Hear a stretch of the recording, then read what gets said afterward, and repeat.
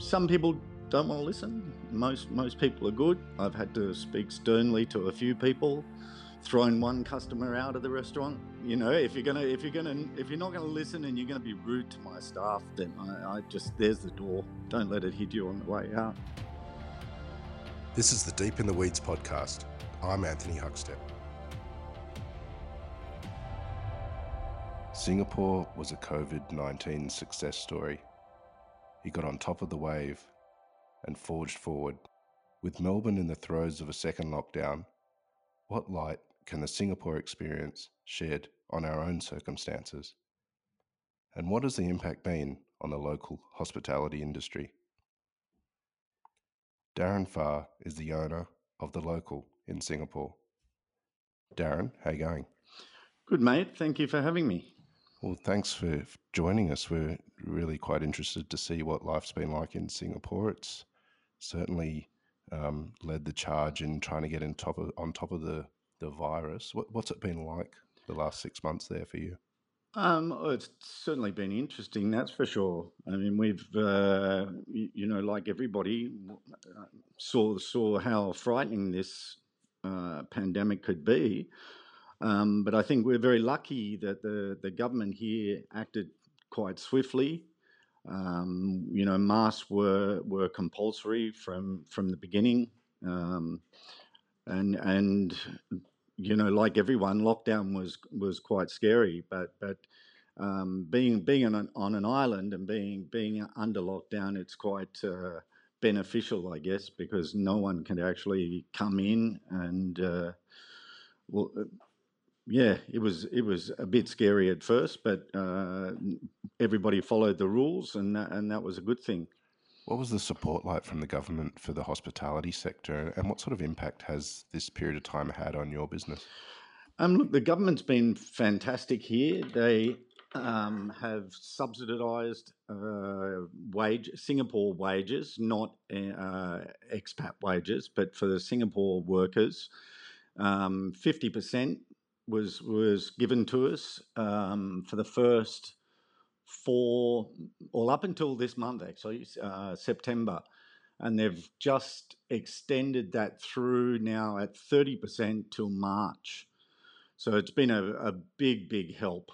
That's for sure, particularly we're only a small place. We have 60 seats. 30% of those have gone, and during lockdown we were 60% down on revenue.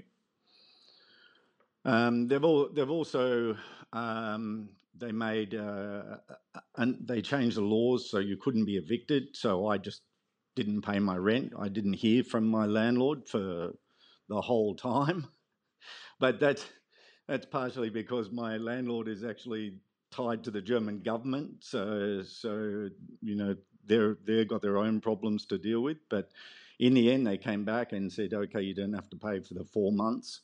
But it was nice to know that you couldn't be evicted. That's for sure.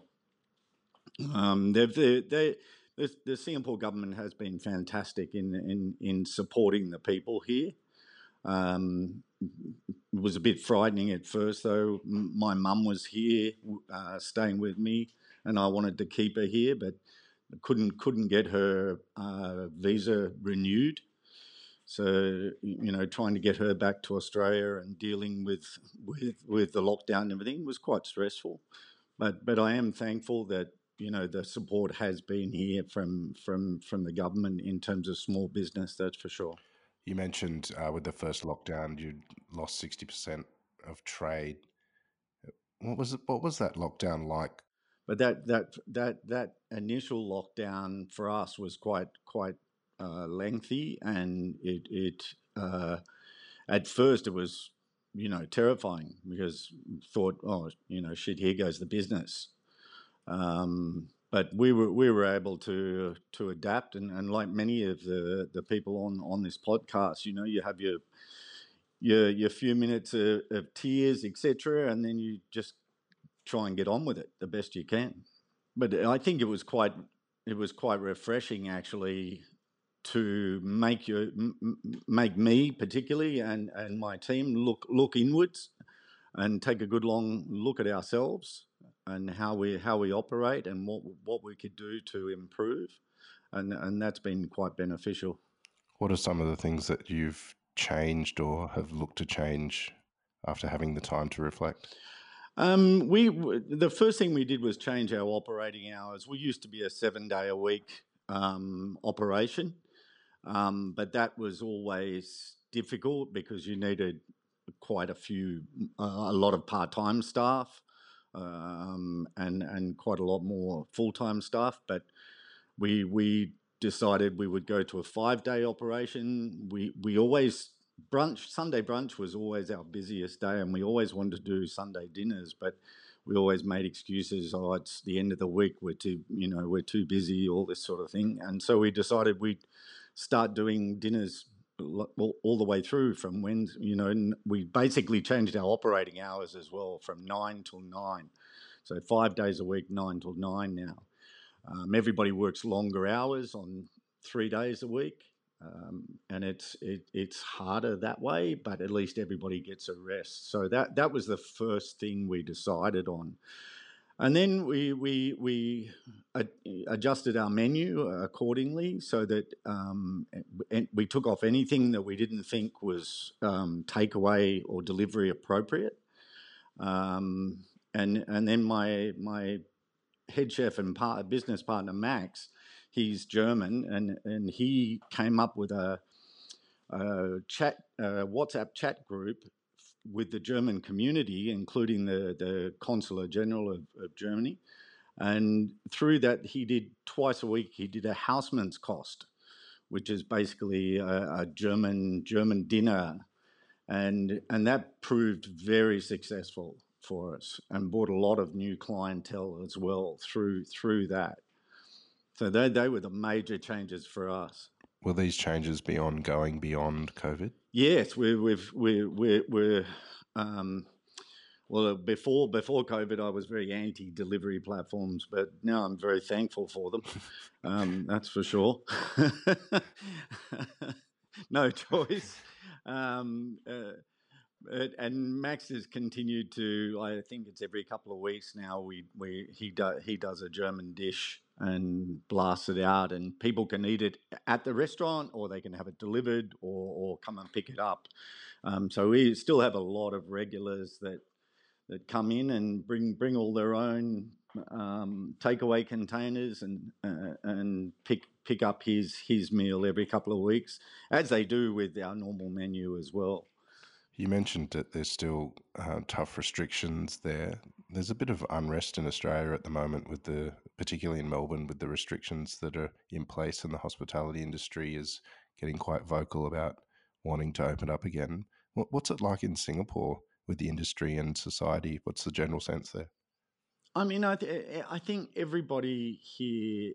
Look, there are those, and I don't actually agree with the protesting. I think this is a very dangerous virus, and people don't understand quite how bad it is, and the only way to conquer it is to be responsible and comply to whatever rules the governments are setting, right? And there are those here in Singapore that also are not happy about it, but generally, with the support the government has given us here, most people in the hospital, everyone I know in the hospitality industry, is very thankful, and we're just happy that we're open again. I know it's difficult for some because we have a rule about no alcohol on the table after 10:30.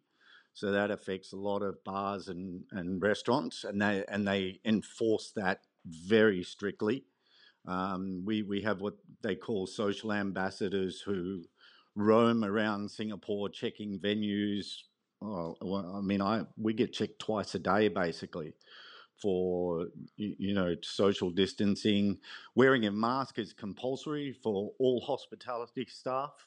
There's that one they're very, very heavily strict on. At first, I didn't like the idea at all, but gotten used to it. It can be a funny talking point at times as well. It's a bit hard to understand customers when everybody's wearing a mask. So yeah, but and the social distancing, I was very strict on that from right from the get go, and we arranged our tables and seats according to the 1 meter spacing of seated customers. So that's the way it works here, and some people don't want to listen. Most people are good. I've had to speak sternly to a few people, thrown one customer out of the restaurant. Wow. But you know, if you're not gonna listen and you're gonna be rude to my staff, then I just there's the door. Don't let it hit you on the way out. Yeah. How did you end up in Singapore running a restaurant and owning a restaurant? Well, my wife at the time, she was a corporate high flyer, and I went round the world with her basically. I first came here in '92, then went on to London, Hong Kong, and back to here. And then she went back on to Australia, and I stayed here and set up the business. It was all a bit by accident, really. I had been a stay-at-home dad for many years, and got back into cooking only when I came here 9 years ago in Singapore, and worked for one of the suppliers here. Had a deli restaurant, and I was head chef there, and after that, realizing that wasn't what I wanted to do, I this through a friend, this space came up, and he asked me to join, and so I dived head first in. There were 4 partners in the beginning. Now there's 1. That's a whole other story. Can you tell us a bit about the restaurant and what the offering is? Yeah, so when I was actually looking to do something before Local came along, and I was starting to do a lot of experiment R&Ding at home. You know, started making yogurt, ricotta, smoking stuff. You know, doing pig's head terrines and stuff like this here. And I realised that there was a lot of quite good coffee in Singapore, but the food offerings in places were quite shocking, actually. So when Local came along, I decided, okay, I want to up the quality of the food in what was known as a cafe back then, but I quickly realised over the years that calling yourself a cafe here pigeonholes you too much. So we sort of try and drop that moniker, and we're now a restaurant, bar, cafe, everything. So I just wanted to be fresh, fast, and affordable. I mean, produce is expensive here. You don't have access to locally grown produce. Everything comes into the island, so you have to, you know, to keep our costs down, we have to find ways of using local produce instead of imported stuff. Try and find the cheaper things that we can and do something good with them. So, and it's I suppose we cater to everyone. We make a lot of stuff in house, as I was saying. Our ricotta, yogurt, our butter, jams, our local kaya. We smoke our own fish in house. So we sort of cover a broad spectrum. Max, I cover the early shifts. Max, so I'm the breakfast person, and then Max comes in with his. We've got a couple of local boys that work in the kitchen with us, and Max does the dinners, and he steps it up a notch from sort of what's just healthy cafe food, I suppose, in Australia terms. And the word Local, when I was looking to name it, because the Goethe Institute is our landlord, I wanted a German word around food, but that's not an easy task at all. And then I discovered that local and local meant the same thing in both languages, but in Germany it also means a casual eating house. So that was a sort of no-brainer for the name. You mentioned that it's difficult getting access to quality produce, and a lot of it has to come from overseas. Have you had difficulties during COVID to get good produce? No, the government made sure that all avenues for food coming in were taken care of. We like everywhere had that sort of moment of madness in the supermarkets to begin with, where toilet paper vanished off the shelves and all that sort of thing. But the government, and actually the government has almost had a daily address to the people here, to let them know that there's fake news flying around. This is what we have. This is what we can do. How did you end up in the industry? I finished my HSC in 1981, and basically my old man said, "You get a job or start paying rent." And I'd interviewed with. I'd gone to Sydney before my HSC and interviewed with Johnny Walker's Angus Steakhouse, which used to be in Bligh Street in the city. And I got a apprenticeship there. So I literally got the yes on a Thursday, was on a train from, I grew up in Albury Wodonga, and was in Sydney by the Monday starting an apprenticeship. Realised very, very quickly that cooking was something I really enjoyed, and I think it was hospitality was something, being in restaurants was so cool and so much fun. And then from there I got out for a little while after my apprenticeship because I tried to do hotel catering and management, but they wouldn't credit me the cooking modules for it. So I got a bit pissed off and said, okay, maybe I'll. But after a year, I went back and I think first job back in was working for Peter Rowland's Catering. I was taking dishwashing jobs and stuff like that. All I was anything, and then the Powerhouse Museum was opening up.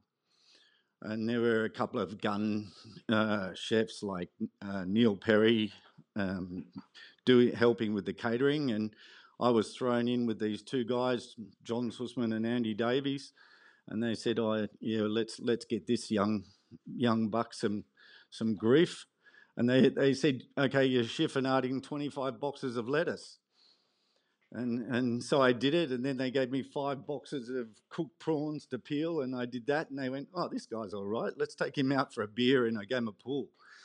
And so that was how I met Sussman, and that was a big. And then later I worked for Andy at Streetons for 3 years, which was one of the best places I've ever worked, and one of the best teams I've ever worked with.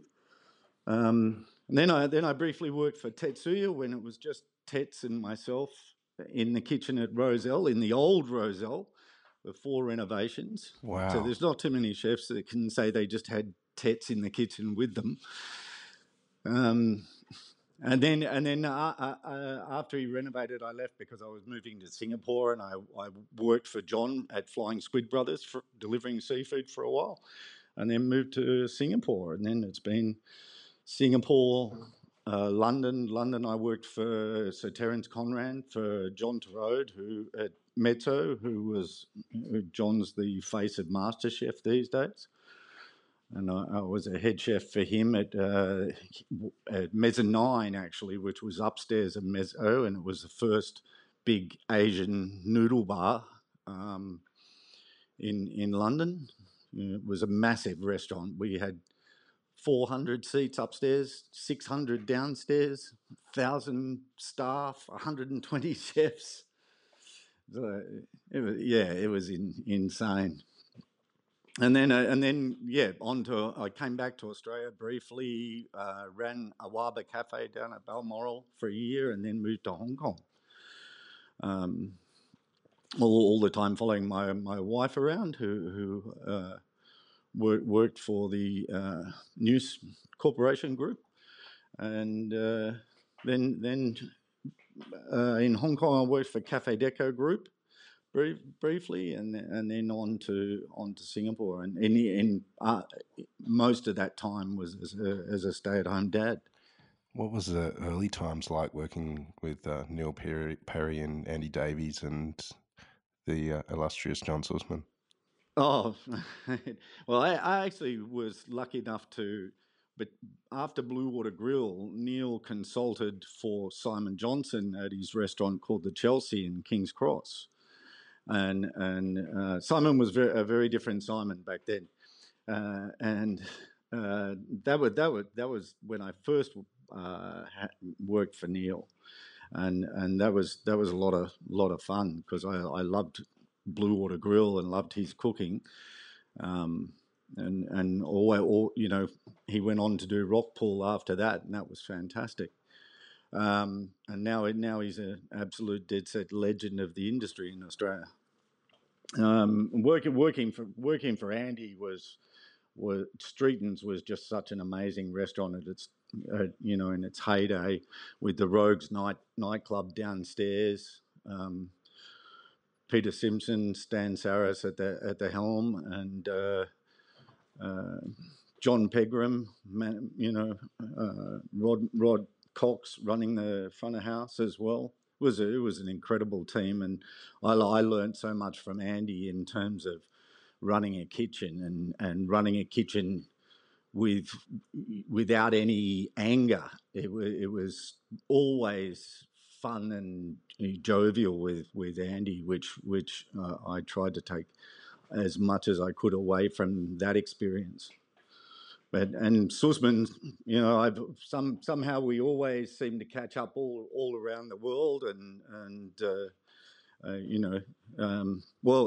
actually listening to John's podcast and his Waiter of the Year award, the first time I met John, I think he served me at, I forget which restaurant it was now, but that was even before he started flying squid, when he was still waiting tables. Best waiter in the world in those days. He'll appreciate you saying that, no doubt.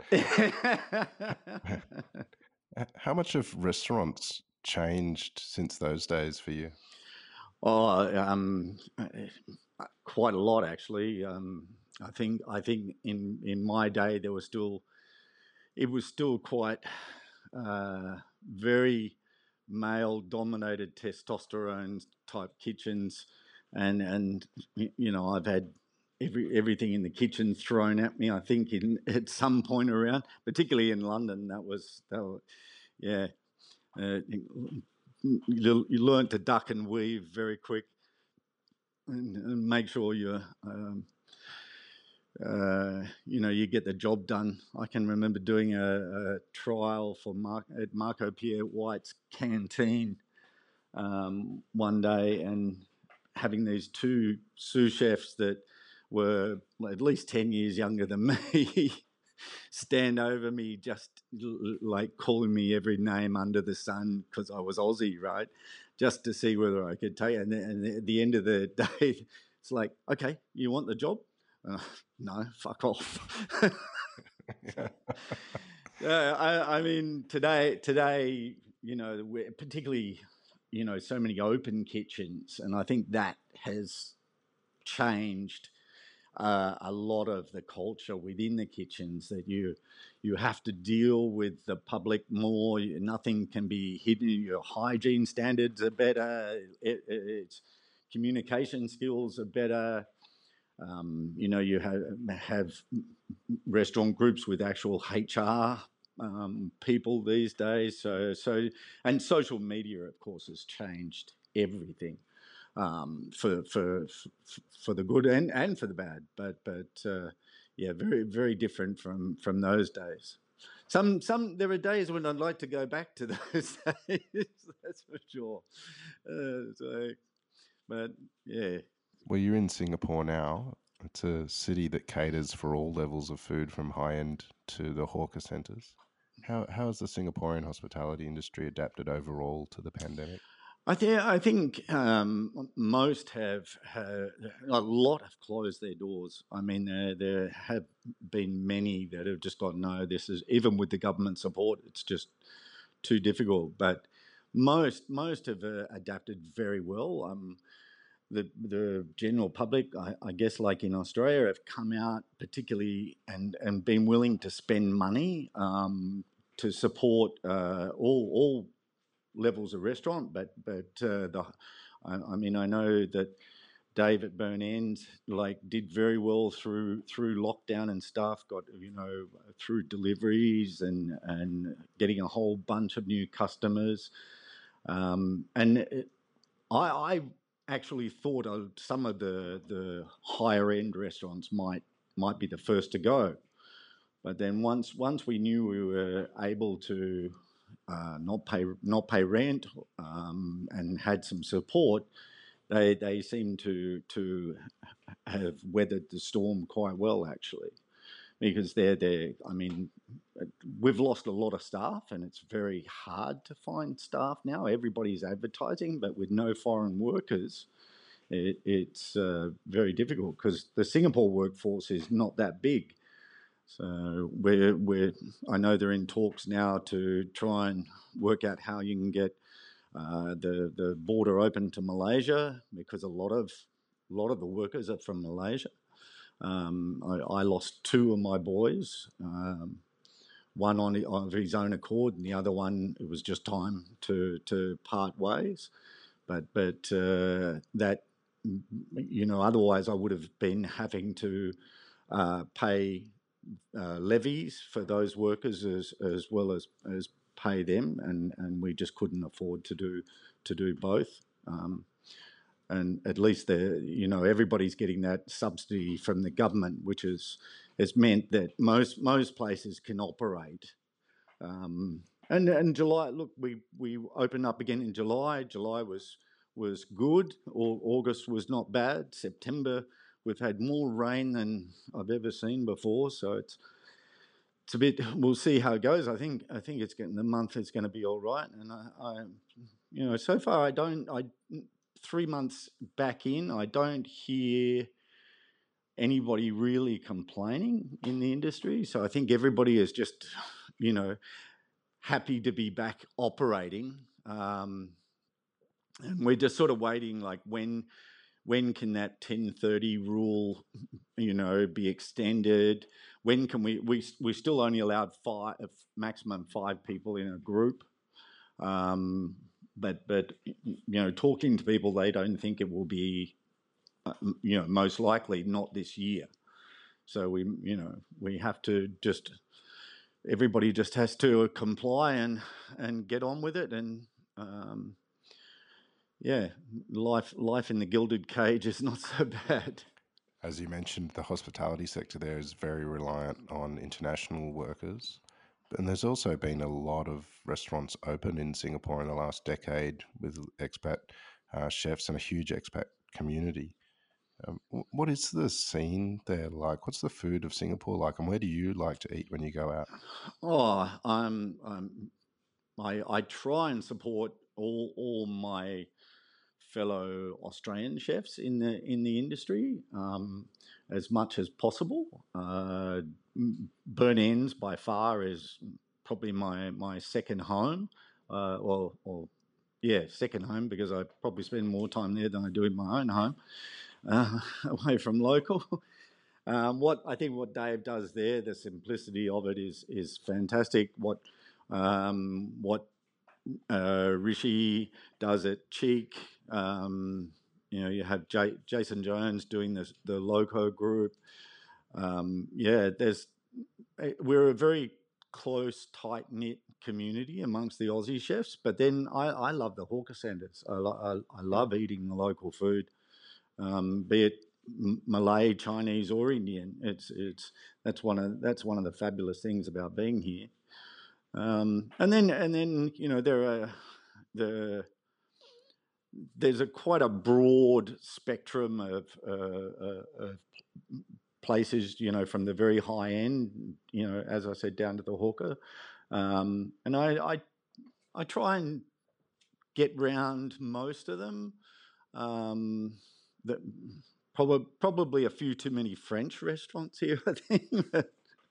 um, yeah, and it'll be. I mean, it'll be interesting to see what happens come March when the government subsidies run out. Whether there will be further closures, but I hope not, because I want the industry to, I love going out and seeing what people are doing and trying new stuff, and trying to support everybody. And with the neighbourhood where local is, it's very much a hospitality sort of area. A lot of bars, a lot of restaurants, all through there. We've even got Shake Shack has moved into the neighbourhood now. Which it's been fun watching the social distancing on the queue, which just makes the queue 10 times longer. It goes around the block.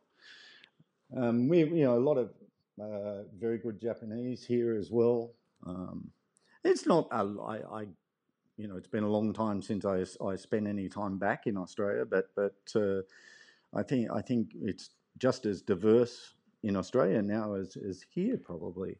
How do you feel about Australia at the moment and being so far away in Singapore and with family here? Has this time affected you? Yeah, well, actually, my family is sort of spread all over. With Mum back safely in North Queensland, that was my main concern. My two daughters are in New York. One's working, and one's just moved there to start college. So that's a huge concern, because we can't leave here, and so you worry on that sense. But I see that Australia has actually done quite well. I think they probably should have enforced masks much earlier, and it might have been even better. But when I look at the states that have done well, and I see people going about their normal lives, I'm very jealous. It's like I'd like nothing better than to get in the car and drive for a couple of 100 miles. So go to a beach. It's all a bit Groundhog Day sort of thing here at the moment, which I'm thankful that we're safe, and it's going well and still open. But yeah, but at the same time, when I see the protests in Melbourne, I don't understand. Yes, I can understand the economic, particularly from a business perspective. It's terrible, but you got the way things are. You've just got to wait it out. You've just and if you're meant to close, you're meant to close. And on the other side of this will come opportunity. And yeah, you may need to stay on JobKeeper and be unemployed for a while, but there will be work out there eventually. When we do get to the other side of this, and there is work out there, and the industry's chugging along again as it does, how are you going to look back at this period of time? Oh, I suppose I'm going to one day relate it to my grandchildren.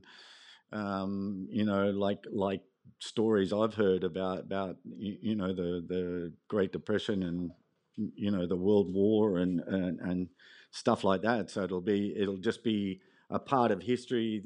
We got through it. We did it. And it just, you adapt and survive, and then whatever doesn't kill you makes you stronger, sort of thing. So, well, as we do open up, what are you most looking forward to over there in Singapore? Getting off the island. Getting on a plane and going to Phuket actually, I was talking to a good mate of mine, Jake Kelly, who's now down at the Lee Street Wine Room in Adelaide, and I said, well, I'm thinking South Australia might be high on the cards as soon as we can travel. I'd love to. I've never been over to Western Australia and watching what Colin Wood is doing with cheese and stuff over there. I would love to go and do a drive around Western Australia. So yeah, I mean, but when that will be. When we will be able to do that, I'm not sure, but those would be high on my list. Getting back to Hong Kong, getting back to Bangkok, eating food that I all around this region that I miss. But I think most, like, just to spend a few days sitting on a beach doing nothing would be just bliss at the moment. That's for sure. Well, I think a lot of people would echo those sentiments. Darren, really enjoyed having you on Deep in the Weeds today. Keep in touch. And, mate, thank you very much. We'll talk again soon. For sure. Thank you very much, mate. Stay safe. This is the Deep in the Weeds podcast. I'm Anthony Huckstep. Stay tuned as we share the stories of Australia's hospo community, suppliers and producers in search of hope during this pandemic. Special thanks to executive producer Rob Locke for making this all happen. Follow us on Instagram at Deep in the Weeds Podcast or email us at podcast@deepintheweeds.com.au. Stay safe and be well.